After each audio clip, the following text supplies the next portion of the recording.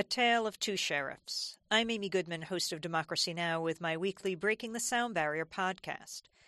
The Tucson massacre that left 6 dead and 14 injured, including Congressmember Gabrielle Giffords, brought into sharp public focus the local sheriff, Clarence Dupnick. He's been the sheriff of Pima County, which includes Tucson, Arizona's second-largest city, for 30 years.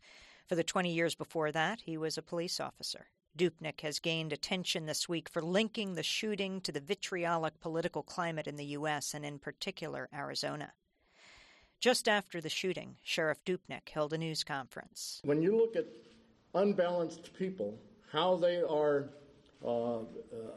respond to the vitriol that comes out of certain mouths about tearing down the government, the anger, the hatred, the bigotry that goes on in this country is getting to be outrageous.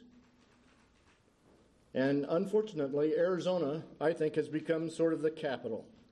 We have become the mecca for prejudice and bigotry. Arizona is one of 3 states in the country that allow people to carry concealed weapons without a permit.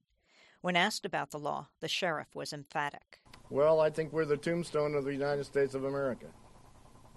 Could you explain? Was that a reference to the town sheriff, or is that metaphorical? I have never been a proponent of letting everybody in this state carry weapons under any circumstances that they want, and that's almost where we are. The legislature at this time is proposing that students and teachers be allowed to have weapons in the schools and in college. Colleges ought to be run by the college presidents, not the Arizona legislature. But that's the ridiculous state to where we have become. The suspected shooter, 22-year-old Jared Laufner, clearly suffers from some form of mental illness. Yet he was able to buy a semi-automatic pistol along with extended capacity magazines to hold more bullets. He bought the bullets the same morning as the attack.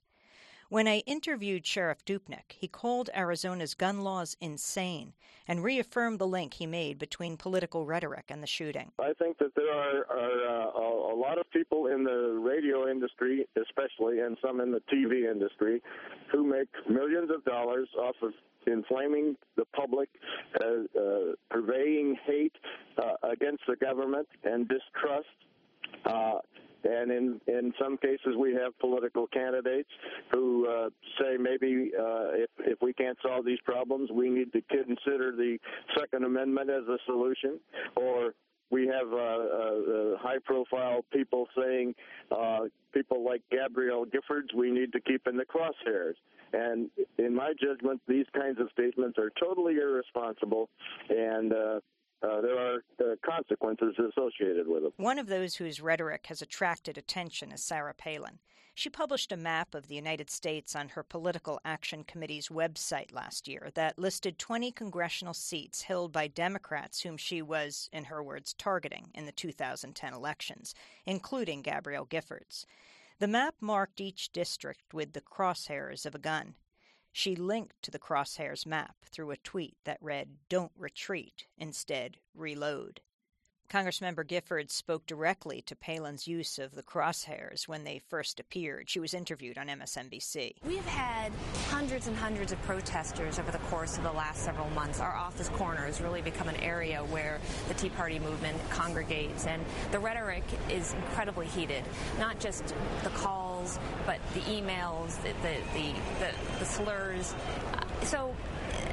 Things have really gotten spun up. We've got to think about it. Our democracy is a light, a beacon, really, around the world because we affect change at the ballot box and not because of these, outbursts of violence in certain cases and the yelling and it's just, change is important. It's a part of our process, but it's really important that we focus on the fact that we have a democratic process. Do you think Republican members of the House, the Republican leadership, should have spoken out more forcefully to denounce this violence, or are you satisfied with what they've said? For example, the Minority Leader John Boehner was on Fox News denouncing violence. I think it's important for all leaders, not just leaders of the Republican Party or the Democratic Party. There's certainly a lot of independents out there that they may even not resonate towards, but community leaders, figures in our community to say, look, we can't stand for this.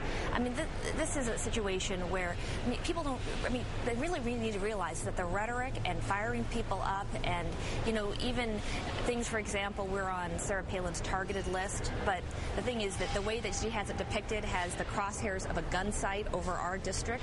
And when people do that, they've got to realize there's consequences to that action. Gifford's opponent in the midterm elections, the Tea Party-backed Iraq veteran Jesse Kelly, held an event advertised with the words, quote, "Get on target for victory in November, help remove Gabrielle Giffords from office, shoot a fully automatic M16 with Jesse Kelly," unquote.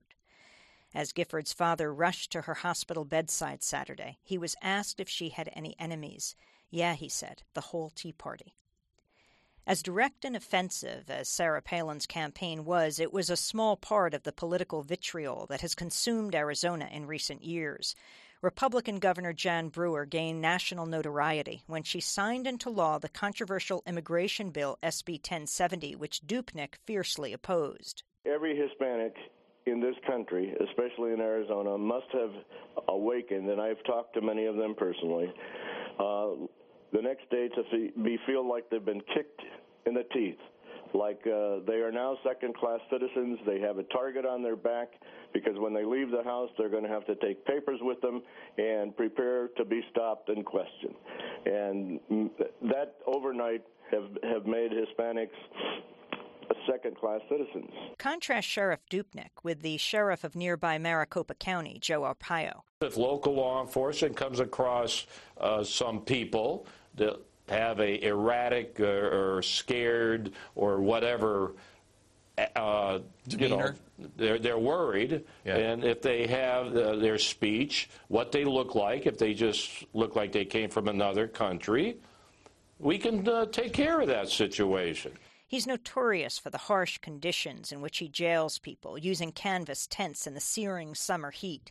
He's pledged to expand his tent city to accommodate the expected influx of detained immigrants. He's the subject of a U.S. Justice Department federal civil rights lawsuit focusing on his treatment of prisoners and immigrants and on abuse of power.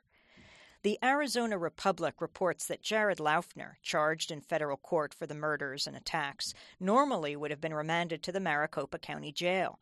But, quote, given the high profile of the case and Maricopa County Sheriff Joe Arpaio's penchant for publicity, they moved Laufner instead to a federal facility, unquote. As the country unites against the terror in Tucson, let's take the targets off the backs of all innocent civilians and hope the humanity of Sheriff Dupnik prevails over the cruel vitriol of Arpaio and his ilk. I'm Amy Goodman with Dennis Moynihan.